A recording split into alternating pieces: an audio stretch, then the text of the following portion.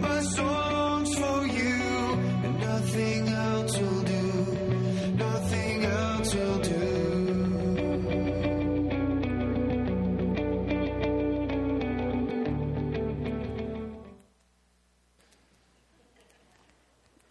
Good morning. Good to have you with us. Welcome to Desert Breeze Community Church. Exciting times around here. Can't wait. We are doing the big finale here of this teaching series. We're going to be kicking off a brand new one next weekend, so you're going to want to make sure you come back here as we blow the roof off of this place. We're going to put dynamite all around this. I'm kidding. I didn't say that. No, they've been really gracious to us. This has been a great home for a very long time. And we're so happy about our new home.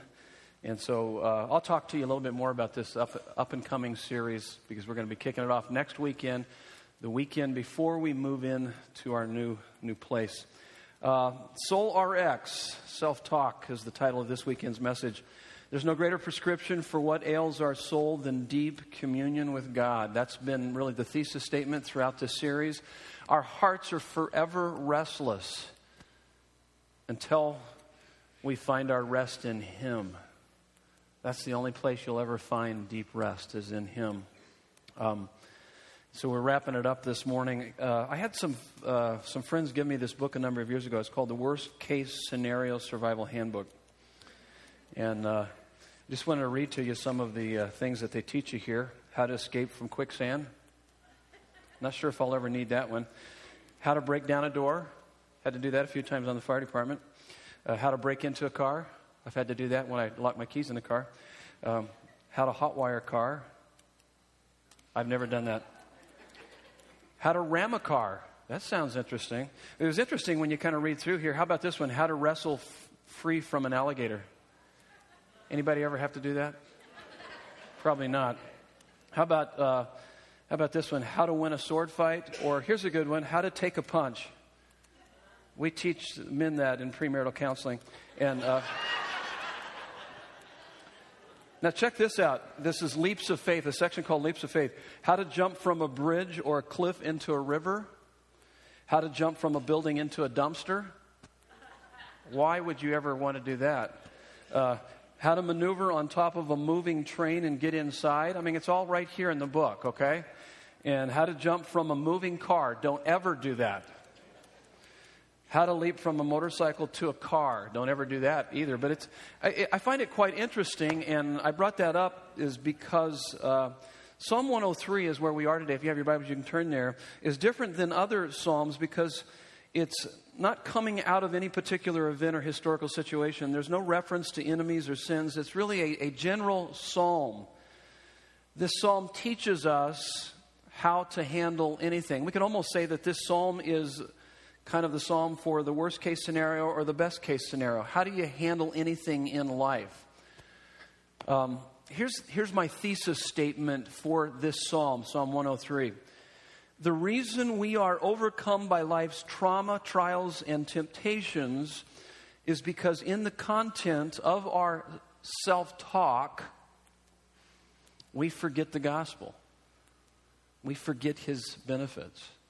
And so we're talking about self-talk. And you guys have heard me say this plenty here. Whatever the capacity for human suffering, the gospel has a greater capacity for health and healing and wholeness. And it's not the events of life that traumatize or terrorize us, but our evaluation of those events. It's not what's happened to you. Listen to me. It's not what's happened to you. I'm not minimizing what's happened to you. But it's your evaluation of what has happened to you that makes all the difference in the world. And our self-talk has a lot to do with our evaluation of those events and those things that have happened to us. And He's going to give us really some great insight on our self-talk. And believe it or not, you do talk to yourself a lot. You really do. And so we'll get to the bottom of that. We'll talk about that. And so would you bow your heads with me? Let's pray. And then we're going to dive into this text. Father God, You are merciful and gracious, slow to anger, and abounding in steadfast love. Your love is intoxicating. Your inspired and infallible word is life-giving. Open our eyes that we may see wonderful things from your word. Teach us how we can face anything when the content of our self-talk, the content of our soul is saturated with the gospel. God, remind us this morning that it was through the death of your Son, Jesus' death bridged the vast chasm of divine alienation between us and objectively restored us to a place of favor and friendship with you. We thank you for that. May that saturate our lives this morning. We pray these things for your glory and our satisfaction in Jesus' name. And everyone said, amen. So here's where we're going with this study. What should be the flow of my self-talk? What should be my self-talk in my life? And you can see we're only going to cover a couple verses here, and then we're going to save the rest of the text for the end of the service because he enumerates what that looks like. So the questions we're looking at is what should be the flow of my self-talk? What does it mean to remember his benefits? Because that's part of our self-talk. And then why is it important to remember his benefits? And then how do you remember his benefits? And so here we go. Let me talk to you a little bit about our self-talk. Our mind is this ceaselessly active fountain or stream out of which our life flows. Proverbs 4:23, maybe it's a verse you've memorized. I've memorized it years ago. It says, above all else, guard your heart, for it is the wellspring of life. It is the flow of your life so it's important that you guard your heart. Proverbs 23:7, if you read it in the New American Standard, it says this, as a person thinks within himself, then so is he. Important verse. Tells us in Romans 8:5 and 8, it says that the mind, in fact, let me turn there. Just you don't need to turn there, but it's Romans 8. It's a phenomenal couple verses here. He says, starting at verse 5, for those who live according to the flesh, that means sinful nature or self-absorption, set their minds on the things of the flesh. We are self-absorbed. We tend to be. That's the essence of sin, is our self-absorption. But those who live according to the Spirit. So he's saying you're going to either live according to the flesh or you're going to live according to the Spirit. And he says you can tell that predominantly by what captivates your thoughts, what dominates your thoughts. So for those who live according to the flesh, set their minds on the things of the flesh, but those who live according to the Spirit set their minds on the things of the Spirit. Now, this next verse is pretty telling. It tells us a little bit of what happens as a result of that. For to set your mind on the flesh is death. So if your self-talk is predominantly about you, being absorbed on you, he says it's death, or anything other than God, it's death. But to set the mind on the Spirit is life and peace. A life dominated by God kind of thoughts. So we all talk to ourselves, whether we know it or not. We speak with our mouths about 150 to 200 words a minute. Okay? We carry on an inner dialogue with ourselves. So if we can speak about 150 to 200 words a minute, how rapid do you think that our mind runs as far as our inner dialogue? Anybody have a wild guess out there? How many would say it's twice that? Twice that? Okay. Actually, it's quite a bit more than that. It's about 1,300 words per minute that there's an inner dialogue going on. And, of course, it depends on how much Red Bull or espresso you've had that morning. Some of you just need a little bit of Red Bull just to get up to the 200 level, huh? In the morning, and you guys are obviously morning people because you're here in the first service. You should see the second service, man. I mean, they are so slow. You'd think that after sleeping in that they would be fired up, but no, you got to get them fired up. It's kind of crazy. Okay, don't tell them that I said that. Okay. Anybody here typically go to the second service? Oh, that's what I was afraid of. I was afraid of that. I see some of you. You do go to the second service. What are you doing in this service? Okay. So all day long you're having thoughts, observations, perceptions, ideas flowing through your mind. Who you are can be no better and no worse than the thoughts you entertain in your head. Who you are emotionally can never transcend your level of thinking. Who you are emotionally can never transcend your level of thinking. Kind people are thinking what kind of thoughts typically? Kind thoughts. Contented people are thinking what kind of thoughts? Typically contented thoughts. My mom, I got to tell her, my mom, here just a minute, I remember growing up, and from time to time she'd go out and try to get the best deal that she could get at some store, and then she'd later on realize that she didn't get the best deal. There was another store that had a much better deal, and she would say things like this: the more I think about that, the madder I get. So we'd say, Mom, well, quit thinking about it. But it was obviously much deeper than just that. I mean, there was something much deeper than that. But that's our thoughts. Now, look at verses 1 and 2, because he's going to give us what should be the flow of my life or my self-talk. He says, Bless the Lord, O my soul, in all that is within me. Bless his holy name. Who is he speaking to here? He's speaking to self. He's speaking to his soul. He's talking to himself. This is self-talk. He's writing it down. He's saying, Bless the Lord, O my soul, and all that is within me. Bless his holy name. He doesn't stop there. It's almost like he's saying, come on, self. Come on, soul. Bless the Lord, O my soul, and forget not all his benefits.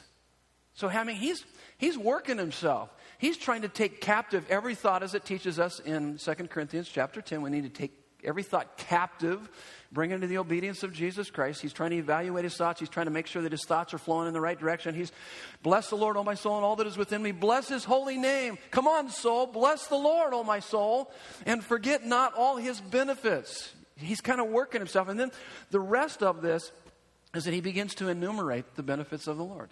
He's just kind of reciting, and he's meditating, and he's reflecting, and he's thinking, and he's trying to get that deep into his heart. So we need to talk about this. So what should be the flow or the self-talk of my life? Here's your first fill in the blank. Praising the Lord with my soul, inmost being, or self-talk. Now, the Bible talks a lot about this. And what does that mean to bless the Lord? It means to enjoy the Lord. It means to celebrate his goodness. It means to enjoy his presence. It means to talk to him and interact with him and to have relationship with him. That's what it means. And in fact, in 1 Thessalonians, I gave you a number of verses. These are cross-references. You can study these a little bit more in depth on your own through the growing notes. And possibly if you go to a small group that does this, you'll be prepared for the small group conversation. But 1 Thessalonians 5:18, it says, give thanks in all circumstances. Philippians 4:4 says, rejoice in the Lord. How often? Always. And again, I say rejoice. Always rejoice in the Lord. Live your life in such a way that your self-talk and all that who you are, you're rejoicing, you're celebrating, you're enjoying all of who God is and what he's done for you. That's what it means to bless the Lord. Oh, my soul. Oh, my soul. And then Colossians 3:17 says, whatever you do in word or deed, do it all in the name, according to the character of the Lord Jesus, giving thanks to God the Father through him. Giving thanks to God the Father through him. So, praising the Lord with my soul, my inmost being, or my self-talk. How do I do that? By not forgetting his benefits. By not forgetting his benefits. Now, as I've already stated, is that every one of us has habits and patterns of thought. Even right now, your thoughts are going somewhere. You have these certain habits and patterns, and so it takes a while sometimes to break those habits and patterns. And what he's trying to do is break that within his own life. He's trying to say, hey, let my thoughts be on the Lord. May my soul bless the Lord. May I recite and go through the many benefits that I have in him. Now, everyone has certain habits and patterns of thought. For instance, when you walked in today, let's just say that someone said to you, gee, you look terrific. Now, what would typically be the pattern of thought for an optimist? What would be the pattern of thought for an optimist? If someone came up to you and said, gee, you look terrific, the optimist would probably say, hey, what a friendly guy. A narcissist would say something like this, possibly in their mind, I was thinking the same thing. Tell me more. You fascinate me. A pessimist would say when someone says, gee, you look terrific, the lighting in here must be really bad. And then a cynic might say something along these lines, this person must be trying to recruit me for something. So our thoughts naturally flow into certain patterns, and we've got to recognize those patterns. That's the reason why when you can tell some people that you love them and they just keep kind of rejecting that. I can tell you that God loves you, God loves you, God loves you. And because you have certain habits of thought and pattern, it bounces off of you like a bullet on metal or bullet on a rock. Boom, boom, ping, ping, ping. I see it all the time. When I'm sharing my heart and talking about the love of God, I often see that in people's eyes. It's just like, yeah, right. You're pushing that back through your self-talk, possibly through some negative experience you've had in the past. We'll talk about that. And so, what should be the flow of my self-talk? Praising the Lord with my soul. How? By not forgetting His benefits. Now, as I stated, everything else in the psalm is an enumeration of the benefits in verses 3 through 22. And we'll save that for the very end. We'll read that at the very end, kind of do a little bit different here this morning. And so the psalmist is actually giving us a model of how to do that. So let's talk a little bit about this idea of not forgetting. As he says here, do not forget all, or let me say it, forget not all His benefits. Forget not all His benefits. Because that's the problem. That's the problem that we have. We tend to forget His benefits. We forget who we are in Jesus. We forget what He's done for us. We're not living in the reality of that. And so what does it mean to remember His benefits? Number one on your notes, it is a prominent theme in the Scripture. So when you study through Scripture, you see this theme of remember. Numbers 15:38 through 40, on their clothing, the Jews would put tassels, and he actually instructs them to put these tassels on your garments so that you can remember God's commandments. It was the purpose of remembering God's commandments. In Deuteronomy 5:15, 15:15, 16:12, 24:18, and 22, Israel is heading into the promised land, and this is how many times he warns them, don't forget what I've done for you. Don't forget where I have brought you from. Why is that? Because we have a tendency to forget. We have a tendency that when all is going well in our lives, we put God on the shelf, we kind of do our own thing. We forget. We forget from where we have come from and how far we've come and what God has done for us. Exodus 12:14, we have the Passover feast. The Passover feast was basically a memorial day of their exodus from Egypt. So he's saying, hey, I want you to practice this because I want to remind you of your exodus from Egypt. Joshua 4:7. He says, he takes them through the Jordan River, he says, when you get through, I want you to pile up a bunch of rocks. And this is a memorial to remind you of what I just did. Because you guys, once you get into the promised land, you're going to forget all this. So you need to have these reminders. Isaiah 51:12 through 13. It's an interesting, let me in fact read this, and this kind of gives us a little bit of kind of a root problem in our lives. He says, I am He who comforts you. This is God speaking to us, to them. I am He who comforts you. Who are you that you are afraid of man who dies, of the Son of Man who is made like grass, and have forgotten the Lord your Maker? You see what he's saying? We get all fearful of man, fearful of our circumstances, fearful of the things in our lives because we forget He's our Maker. He's the one that comforts us. He's the one that loves us. He's the one that promised to take care of us. But we forget. That's what he's reminding them of in that verse. And then in Luke 22:19, 1 Corinthians 11:24 through 25, we are to do this in remembrance. It's one of our two church ordinances. What are our two church ordinances? The things that we practice regularly, and these are pictures of our salvation. You guys remember what we do? Two things that we do. We take communion, and then we dunk people under the water, hold them down under until they can't breathe, and then we bring them back up. No, we baptize. And so this is talking about communion. Do this in remembrance. Why do we take communion? So that we can remember. 1 Peter 1:8 through 11. He goes through this whole list of character issues and things that we should be growing in these different characteristics of character. But if you're not, it's because you have forgotten that you are cleansed from your past sins. That's what he says there.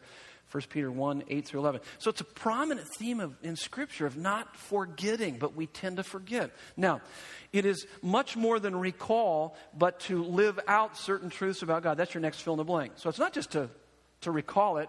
You know, you can bring it up and talk about it, but it's much more. It means to live in the reality of what He's done. Here's the next one, number 3. It is to have a truth so central to your awareness that it controls your behavior. So it's something that is so central to your awareness or your consciousness that it controls your behavior. My niece, Rochelle, and her husband, Keith, and their little daughter, Mabel, stayed over the holidays here a few years ago. And Keith's daddy was kind of wrestling around with Mabel there in our kind of foyer area. And when he stood up, there was this big old huge scorpion hanging off his back. And I said, Keith, you have this humongous scorpion on your back. Keith, do you hear me? Yes, I heard you. I have a humongous scorpion on my back. Keith, I don't think you heard me. Keith, you have a humongous scorpion on your back. And the second time he goes, I have a scorpion on my back? I said, stand still. I'm going to get Nancy in here to take it off your back. Huh? How many believe that? No, you don't. She was cleaning the blinds yesterday, and there was a scorpion that dropped down right on the windowsill, and she's screaming. She goes, "Get out! I don't have any shoes on. I can't kill them." And I ran in there, and it was just the shell of a scorpion. It was already dead. So she was freaking out for nothing. Anyway, so let me ask you about Keith here. The first time Keith heard me intellectually, it was just an intellectual idea, but the second time it was taken into the innermost being. It was so central to his awareness that it controlled his behavior. You see the difference? So we can say it intellectually. We can know God intellectually. We can say, oh, yeah, God loves me. He loves me and takes care of me. I can know that intellectually, but do I know it existentially, compellingly? Where it moves me, it stirs me, it motivates me. It's what I live for. It's at the center of my consciousness. That's what he's talking about here. Is it vivid? Is it immediate? Is it real? Here's the next one on your notes. It is a listening and arguing with my heart the benefits of God. Now, it's listening, so it's listening to your heart. So it's listening to where your heart is. Anybody here ever get sad? Show of hands? Yeah. So what do you do when you're sad? I go eat a big old bowl of ice cream. That's what I do. And then if that doesn't make me happier, then I go and eat another bowl of ice cream. Or, I forget the kind of ice cream my wife buys, but man, it's really good. But guess what? I'm still sad after I get done. And I'm really sad because I ate too much. And I'm sick. But no, what do you do when you're sad? This is what you need to do. Don't look for some kind of anesthetic. Apply the truth of God specific to where your heart is most sad or restless or what's going on. That's a great opportunity for an encounter with God and to begin to preach the gospel to yourself. Now, a certain amount of sadness is appropriate. It's part of grief. But I mean, you guys know the difference between sadness and despair, don't you? Because it's okay to be sad if you lose your job or lose a loved one or, any number of things. But if you're in despair, it's because you've overly attached your heart. Your sense of identity is misplaced. It's in your job or in your health or in any of these things. And it's okay to be sad.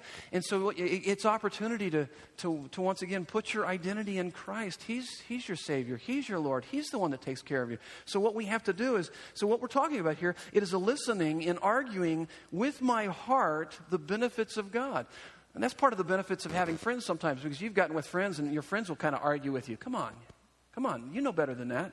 Listen to what you're saying. That's not consistent with what the Bible says. God is for you and not against you. You're acting like He's abandoned you. He hasn't abandoned you. Listen to me. He loves you. He's going to take care of you. Smack! No, you don't do that, but sometimes you feel like it's like, come on! But sometimes you need people that are in your corner, cheering you on, smacking you around a little bit. Sometimes you need to be smacked around a little bit. Not, obviously, literally, where they have to get a court order against you or something like that. My Christian friends keep beating me up. I know they want the best for me, but no, not quite like that. Okay, you guys know what I'm talking about. Okay, here's the next one, number 5. It is a vigorous, prayerful meditation of the truths of God deep into my heart. Hey, listen. I'm the guy that gets up here week in and week out. There are plenty of times I get up here, I have to spend most of Saturday just to get my heart fired up. If you think that I'm fired up all the time, just talk to my wife. She'll tell you I'm not, but I meditate, I reflect, I listen to preachers, guys that stir that passion within me to where it's just ignited within me. So that when I get up here and I'm ready to go, and it takes me all week to do that many times. Sometimes it takes me all day. Sometimes I even get up here when I'm not feeling it, and by the time I'm finished preaching, I'm sensing it. Does that make sense? Because I'm preaching it like crazy to you. I'm preaching it to me. I got a front row seat here. I need this as much as you need this. So when I'm preaching and proclaiming the gospel, I'm doing it to me too. I'm needing this. In fact, I'll tell you what, nothing will lift your heart more than when you come along a brother or sister that's down and you kind of lift them up. It'll lift you up. Does that make sense? That's why we want you to get involved in ministry. Because we know the benefit of that. When you're coming along and helping others and ministering to our kids and our students and what have you, you just come alongside of somebody in your small group. It's good stuff. It's rich stuff. So it is a vigorous, prayerful meditation on the truths of God deep into your heart. We talked about that in Psalm 1. Psalm 42 gives us, in fact, Mr. Scott Famili did a great job on that. If you want to go and download that message, it's on Psalm 42. But this was part of it. Why are you downcast, O my soul? Why so disturbed within me? Put your hope in God, for I will yet praise him, my Savior and my God. You hear that wrestling inside of him? He's talking to himself. He's challenging his thoughts. Why are you downcast? Come on, soul. What in the world's going on? So he's talking to himself. He's stirring himself up. He's preaching the gospel to himself. So why is it important to remember the benefits? Here's the next one. So we've talked about what should be the flow, praising the Lord and not forgetting his benefits. What does it mean to remember his benefits? It's not just to recall, but it's to live in the reality of what he's doing in our life. And sometimes it takes some preaching and meditating and reflecting and sometimes I have to get away for a while, for a season. And I don't realize how out of touch I am with God until I get away for a season for 24 hours or so. And I meditate, I reflect, I pray. Sometimes I'll just all night long, I'll listen to praise music and I'll wake up in the middle of the night and pray. And then as I get into a place spiritually sometimes that God becomes so real to me, and I'm wondering, man, where have I been living up to this point? I haven't really been living until now. I'm beginning to see you do love me. You are here. You do care for me. But it takes some time. It takes the spiritual disciplines. And so why is it important to remember his benefits? The problem behind all my problems is that I forget the gospel. It's the problem behind all my problems. Important truths can lose their grip on us over time. After a while, you hear the word grace. When you first hear the word grace, it's explosive. It explodes in your heart. You're just like, woo-hoo-hoo, that's awesome. And then after a while, you keep hearing it. And over time, it's just like, oh, well, yeah, okay, yeah. What? When I see people going like that, it's like, man, you need a revival of grace. Because you need to have that refreshed in your heart. Because it's not just like, oh, well. It's like, whoa, this is unbelievable what God has done. I mean, do you understand what he's done out of his outrageous love? He's reconciled us. He has taken full responsibility to reconcile us to the Father through him, through his death. He's covered it completely, paid in full. It's like you have access to the throne room of God through what Jesus has done. What outrageous love that God would do everything necessary to reconcile us to himself. He has done everything necessary to reconcile us to himself. Do you understand that? That's grace. And so we can say those words sometimes, but they don't take hold of our life. Just a simple statement that I just said to you right then. I mean, just when we reflect on it, I'll reflect on it and think about what does that mean? The implications of that. Oh my goodness, that's awesome. God, you're with me right now. You love me. How often I take that for granted. I've forgotten. See, that's the root of all of our issues. We forget. The problem behind all of my problems is that I forget the gospel. Important truths can lose their grip on us. See, if you're saying, yes, I know the Lord loves me, and yet you are filled with anxiety, bitterness, and depression. It's an intellectual idea to you. And you don't know that deep in your soul. So if you still have inordinate anxiety, anger, and depression, you don't know His love deep in your soul. You don't know His love deep in your soul if you have inordinate anxiety, anger, and depression. I understand that there can be physiological issues in there too, but I'm just saying. So when you get that deep into your heart, it's got to be at the center of your consciousness. It's got to be vivid, immediate, alive, real. See, if you're unloving to other people, this is what you're forgetting. You have forgotten how much He loves you. You're not living in the reality of it. So anytime you're unloving to someone else, it's because you're not living in the reality of His love for you. Does that make sense? You guys tracking with me? Okay. If you're joyless, if you're without joy, there is a joy that is amazing that goes beyond people, things, and circumstances. But if you're without joy, if you're joyless, you have forgotten the pleasure in the eternal privileges you have in God. You're not living in that. If you have no peace, you have forgotten about God's loving, wise control of your life. He's in control of your life. He loves you perfectly. He's infinite in wisdom. He's orchestrating all the events of your life. You can trust Him. You can be at peace. If you're bitter, you have forgotten God's forgiveness and grace to you. If you succumb to temptation, you have forgotten about the power of God's promise. Do you know why we give in to temptation? Nobody sins out of duty. We sin because it offers a promise of happiness. We take the bait because we think we're going to be happier. I was thinking about what we talked about last week, that people, Christians, the stats we talked about, Christians spend 15 minutes in the Bible and about 4 hours in TV a day. Why is that? Because they think they're going to be happier by watching TV. That's why they do that. It's a matter of values. But the power of sin's promise is broken by the power of God's promise. You're not living in the reality of what He promises you. You're choosing to play in the mud puddle when He's got a Caribbean cruise waiting for you. So when you give in to temptation, that's what you're giving into. You guys tracking with me? So you're not living in the reality of the amazing promises that He offers you in the way that He wants you to live, which is fullness of life. If you're slack in your prayer life, you have forgotten who you're talking to. Do you understand who you're talking to? The God of the galaxies. He hears you. If you're slack in your Bible study, you're forgetting who's talking to you. This is the God of the galaxies speaking to us. If you're kind of slack in your church attendance, you have forgotten the power of corporate worship. So it's really all about forgetting. We tend to forget. Here's the next one. Negative patterns of thought are burned into my mind, either through repetition over time or through traumatic experiences. Horrible things said to me or done to me, or horrible things that I've said or done that haunt and hassle and harass me. Why is it that one insult can outweigh 100 compliments? Some of you, you grow up in a home where your dad or mom says, "You're never going to amount to anything." And that sears, that's deep into your heart. And you can have 100 compliments and that doesn't seem to wipe it out. It's just there. It's always there. It dominates your thoughts and who you are. How do you work through that? How do you get beyond that? The things we don't need to remember, we remember, and the things we should remember, we don't. I can remember a few dirty jokes that people said around the job, and when it comes to those verses, what was that verse now? I'm trying to remember. Why is that?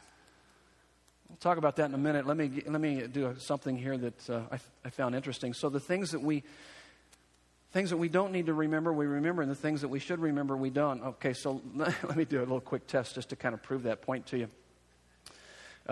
These are commercial slogans, commercial ads, slogans. So complete these slogans. You can yell them out. Yell them out loud if you think you know what these are. These are slogans. Melts in your mouth? Okay, what's that? M&M's. You got it. So next time you're going through a hard time, just say, melts in your mouth, not in your hand. Praise God. Ask any mermaid you happen to see, what's the best tuna? That's real useful information. Okay, this will date you a little bit. We'll see how old you are. A little dab. Oh, you guys are old. Don't use it. I used it. Brill cream. Some of you guys don't know what it is, do you? A little dab will do you. Brill cream. I used a little bit too much. Silly rabbit. Tricks are for kids. Tastes great. So you guys are you guys were excited about that one. That's Miller Lite beer. Oh, yeah. Oh, yeah. It takes a licking.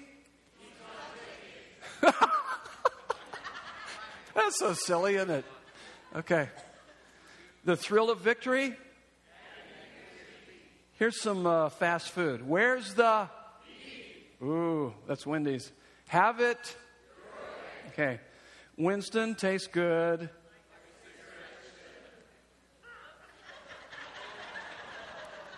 See, we got the beer and the cigarettes. You guys are really good here. Please don't squeeze. Help, I've fallen. Sometimes you feel like a nut.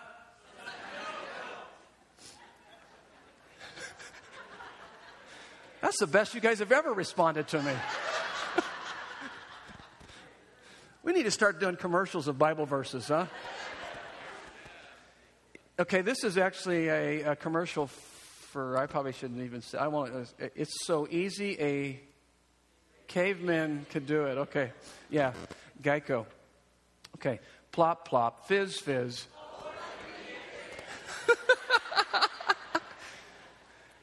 I'd walk a mile for a... That's another cigarette. Like a good neighbor. Good to the last.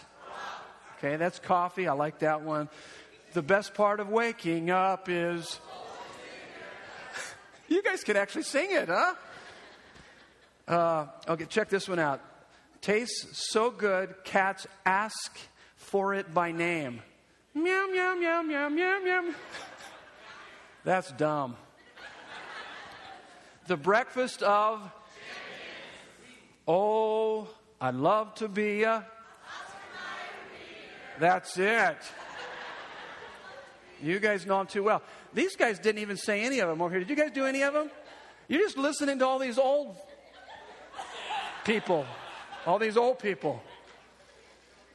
That's messed up. You guys have watched way too much TV. I've got my work cut out for me to reprogram you. I mean, isn't that crazy how let me go back to my point. Here's my point. The things we don't need to remember, we remember, and the things we should remember, we don't. Here's why. Our hearts are deceitfully wicked and put up a fight against the truth about God. Why do we remember bad things but forget the good? Look at these verses. Deuteronomy 8, 10 through 14. Heart is pride. Heart of pride forgets God. Romans 1:18, we suppress the truth in wickedness. Jeremiah 17:9, heart is deceitfully wicked. The heart is deceitfully wicked. I mean, I can't begin to tell you how many people I've come across who have trusted their hearts, and I'm saying, when I say hearts, I'm saying feelings, when they have trusted their hearts over their heads and have lived to regret it. What area of life is this mistake made the most, would you say, that people trust their hearts rather than their heads? Yell it out to me. Romance. Romance. Follow your heart. That's what I do. Napoleon Dynamite. Don't follow your heart. That's a dumb thing to do. Now, when I say follow your heart, and you hear that all the time. You hear that on those goofy shows, Bachelorette. Well, I just followed my heart. And I was like, well, that's dumb. And it really is, because we're talking about following your feelings, and never listen to your heart without your head. Okay, now let's go to the next one. This is where we'll kind of wrap it up, and then we're going to read the rest of it. This is a life change that focuses on the heart. Now, I said that because I'm not talking about heart as it relates to feelings. I'm talking about, the Bible uses the word heart. It uses it about 900 times, so it's really important. And so it's talking about our thoughts, our emotions, and our actions, but it's much deeper. It's our treasure. Where your treasure is, that is where your heart will be also. So So the true God of your heart is where your thoughts effortlessly go to when nothing is demanding your attention. So where does your thoughts go to? And we talked about that, so it's kind of interesting. We talked about that in Psalm 1. You can go back and listen to it online. We talked about Psalm 1 because we talked about meditation. Now we're ending this series by talking about our thoughts. Where do your thoughts go to effortlessly when nothing is demanding your attention? That tells you a little bit about what's most important to you, what dominates your thoughts. Now, what should dominate our thoughts? What should be the treasure of our life? It should be Christ. That's when He dominates your thoughts, and that's why He's saying, bless the Lord, O my soul, and all that is within me, bless His holy name. Bless the Lord, O my soul, and forget not His benefits. Let me tell you something. Knowing Him, walking with Him, experiencing Him, enjoying Him is better than any cabin in the mountains, fancy car, nice home, new career, pursuit, any of that stuff. I know, and those are the things that typically dominate our thoughts. Who's going to win the game today? I hope they play better than they played last week, whatever. But if those are things that dominate your thoughts, stir your deepest emotions, and move you to action, then you need to relocate it on Christ. And ultimately, what is it that transforms our lives? How does the gospel transform our lives? This isn't behavioral modification, self-help. St. Augustine put it this way. He said, the key to change is not the acts of the will, but the loves of the heart. So you can try your hardest to try to control your thoughts, but ultimately your thoughts are always going to go to that which you most love. So change your loves, and you will change your heart. And so make Him the love of your life. And over time, He will begin to dominate your life and dominate your thoughts and stir your deepest emotions. Thomas Chambers put it this way: the only way to dispossess the heart of an old affection is by the expulsive power of a new one. So when He begins to dominate your thoughts, there go the old affections. I have a new affection for Jesus. I love watching football, but football doesn't even come close to my affection and my love for the Lord Jesus Christ. And by the way, when I watch football, it just kind of rolls all the way up to Jesus. I go, wow, God, you created this guy. Look at his athletic ability. That's amazing. Glory of God on display. When I'm eating a steak, it just kind of rolls all the way up to God. God, what kind of a God would give me this kind of good food and taste buds to enjoy this? Do you understand what I'm saying? You can focus just on the object, and what happens is that what we typically do is we exchange the truth of God for a lie, and we worship and serve created things more than the Creator. But when you begin to use the things in this world to take you into a deeper level of worship towards God, that's what it means, where He gets a hold of your heart. And what is it that transforms our heart? The true story of what it cost Him to redeem us is what ultimately melts and transforms our hearts. Do you have any idea what He did to rescue you? When you do, it will get a hold of your heart, and you will love Him with all of your life, with all of your soul. And yeah, there'll be times in your life, bless the Lord, O my soul, and all that is within me, bless His holy name. Right now, I'm just so preoccupied with so many things. Oh, God, help me to get this deep into my heart. Let me live in the reality of your love. The reason why I have so much anxiety and anger and depression is because I'm not. So God, help me to do that. Help me to surround myself with people that will help me to do that. This is a life change that focuses on the heart. Where your treasure is, that is where your heart will be also. So how do you remember His benefits? You first state the benefits. And so let me read verses 3 through 5. 3 through 5. So He states the benefits. He says, who forgives all of your iniquity. So He's talking about forgiveness. Who heals all your diseases. Who redeems your life from the pit. Who crowns you with steadfast love and mercy. Who satisfies you with good so that your youth is renewed like the eagles. So He's summarizing it. And then here's the next thing that you do. The next thing you do is that He says, so the first thing, you state the benefits. The second thing, so He's teaching us how to kind of meditate and reflect. And then the second thing is that we think out the implications of the benefits. And the rest of the chapter is just Him thinking out the implications. Let me read through the rest of the chapter here. And I want this just to kind of bathe over you. And I want you to be thinking about this as we read over this, is that Jesus was on the cross. He hung on the cross for you, and He was forgotten on the cross. My God, why have you forsaken me? Why have you forgotten me? So that you and I would never be forgotten or forsaken. That's what these words are telling us. So may these just bathe us this morning with the assurance of his love. Listen to what he says. So the first part he talks about, he's kind of enumerating the forgiveness. He does not deal with us according to our sins, nor repay us according to our iniquities. For as high as the heavens are above the earth, so great is his steadfast love toward those who fear him. As far as the east is from the west, so far does he remove our transgressions from us. As a father shows compassion to his children, so the Lord shows compassion to those who fear him. For he knows our frame. He remembers that we are dust. So he's been talking about in that. Oh, wait, I missed the section, didn't I? I started reading in verse 10. Let me go back to verse 6. The Lord works righteousness and justice. That just messed up the guy that's on the slides up there. So if you have your Bible open, keep it open because I just totally confused you. The Lord works righteousness and justice for all who are oppressed. He made known his ways to Moses, his acts to the people of Israel. The Lord is merciful and gracious, slow to anger, abounding in steadfast love. He will not always chide, nor will he keep his anger forever. He's talking redemption. The second part we just read is forgiveness. And then he ends by talking about the satisfaction that we have in him.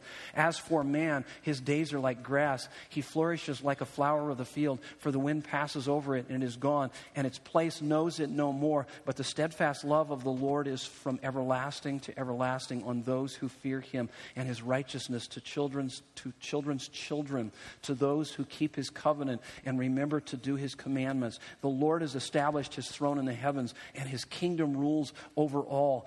Bless the Lord, all you his angels, you mighty ones who do his work, obeying the voice of his word. Bless the Lord, all his host, his ministers who do his will. Bless the Lord, all his works in all places of his dominion. Bless the Lord, all my soul. This is the word of the Lord to us this morning. So, praise God. Praise God for his word. And so this is how we're going to end. Why don't you stand with me here? And I'm going to give you a blessing, but as you stand, so last weekend here at Sandra Day O'Connor High School, okay? And so we're kicking off a brand new teaching series, so you're going to want to come out. You're going to want to come out because we're kicking off this new series called City on a Hill. That we're going to talk a little bit. I'm going to do a quick survey of Matthew 5, 6, and 7 to set up this teaching series that when we land over there, we're going to talk about witness. We're going to talk about how we can let our light shine before men so that they can see our good deeds and glorify our Father in heaven. We're going to be that city on a hill, city on I-17. What is God? Praise God. What does God want us to do? What does that look like? What is the difference that makes in our lives? That's what we're going to talk about. We're going to kick it off next weekend, so make sure you're back. This will be the last time you'll ever see this place. Praise God. Yeah. And we'll be in our new place. So let me just say this. Thank you, thank you, thank you. Thank you for your consistent devotion and love to our Lord Jesus Christ through Desert Breeze, through your financial support, through your generosity of time and your giving of your talents and all that you do. We could not do this if it wasn't for you allowing God to move in your heart through Desert Breeze. Thank you. I believe the best is yet to come for this church. I really do. I think God has some great things in store for us. So as you walk out of here this next week, may we together bless the Lord, all my soul, and all that is within us. May we bless the Lord. Bless the Lord, all our souls, with your soul, with your heart. Enjoy him, experience him, live in the reality of him, and then let that overflow to your family and friends. Let them see that, and may they say to you, I want what you've got. May they see such joy in you as you kind of go through the list of the benefits that he has for you. May you not forget all his benefits. In Jesus' name, and everyone said, Amen. God bless you.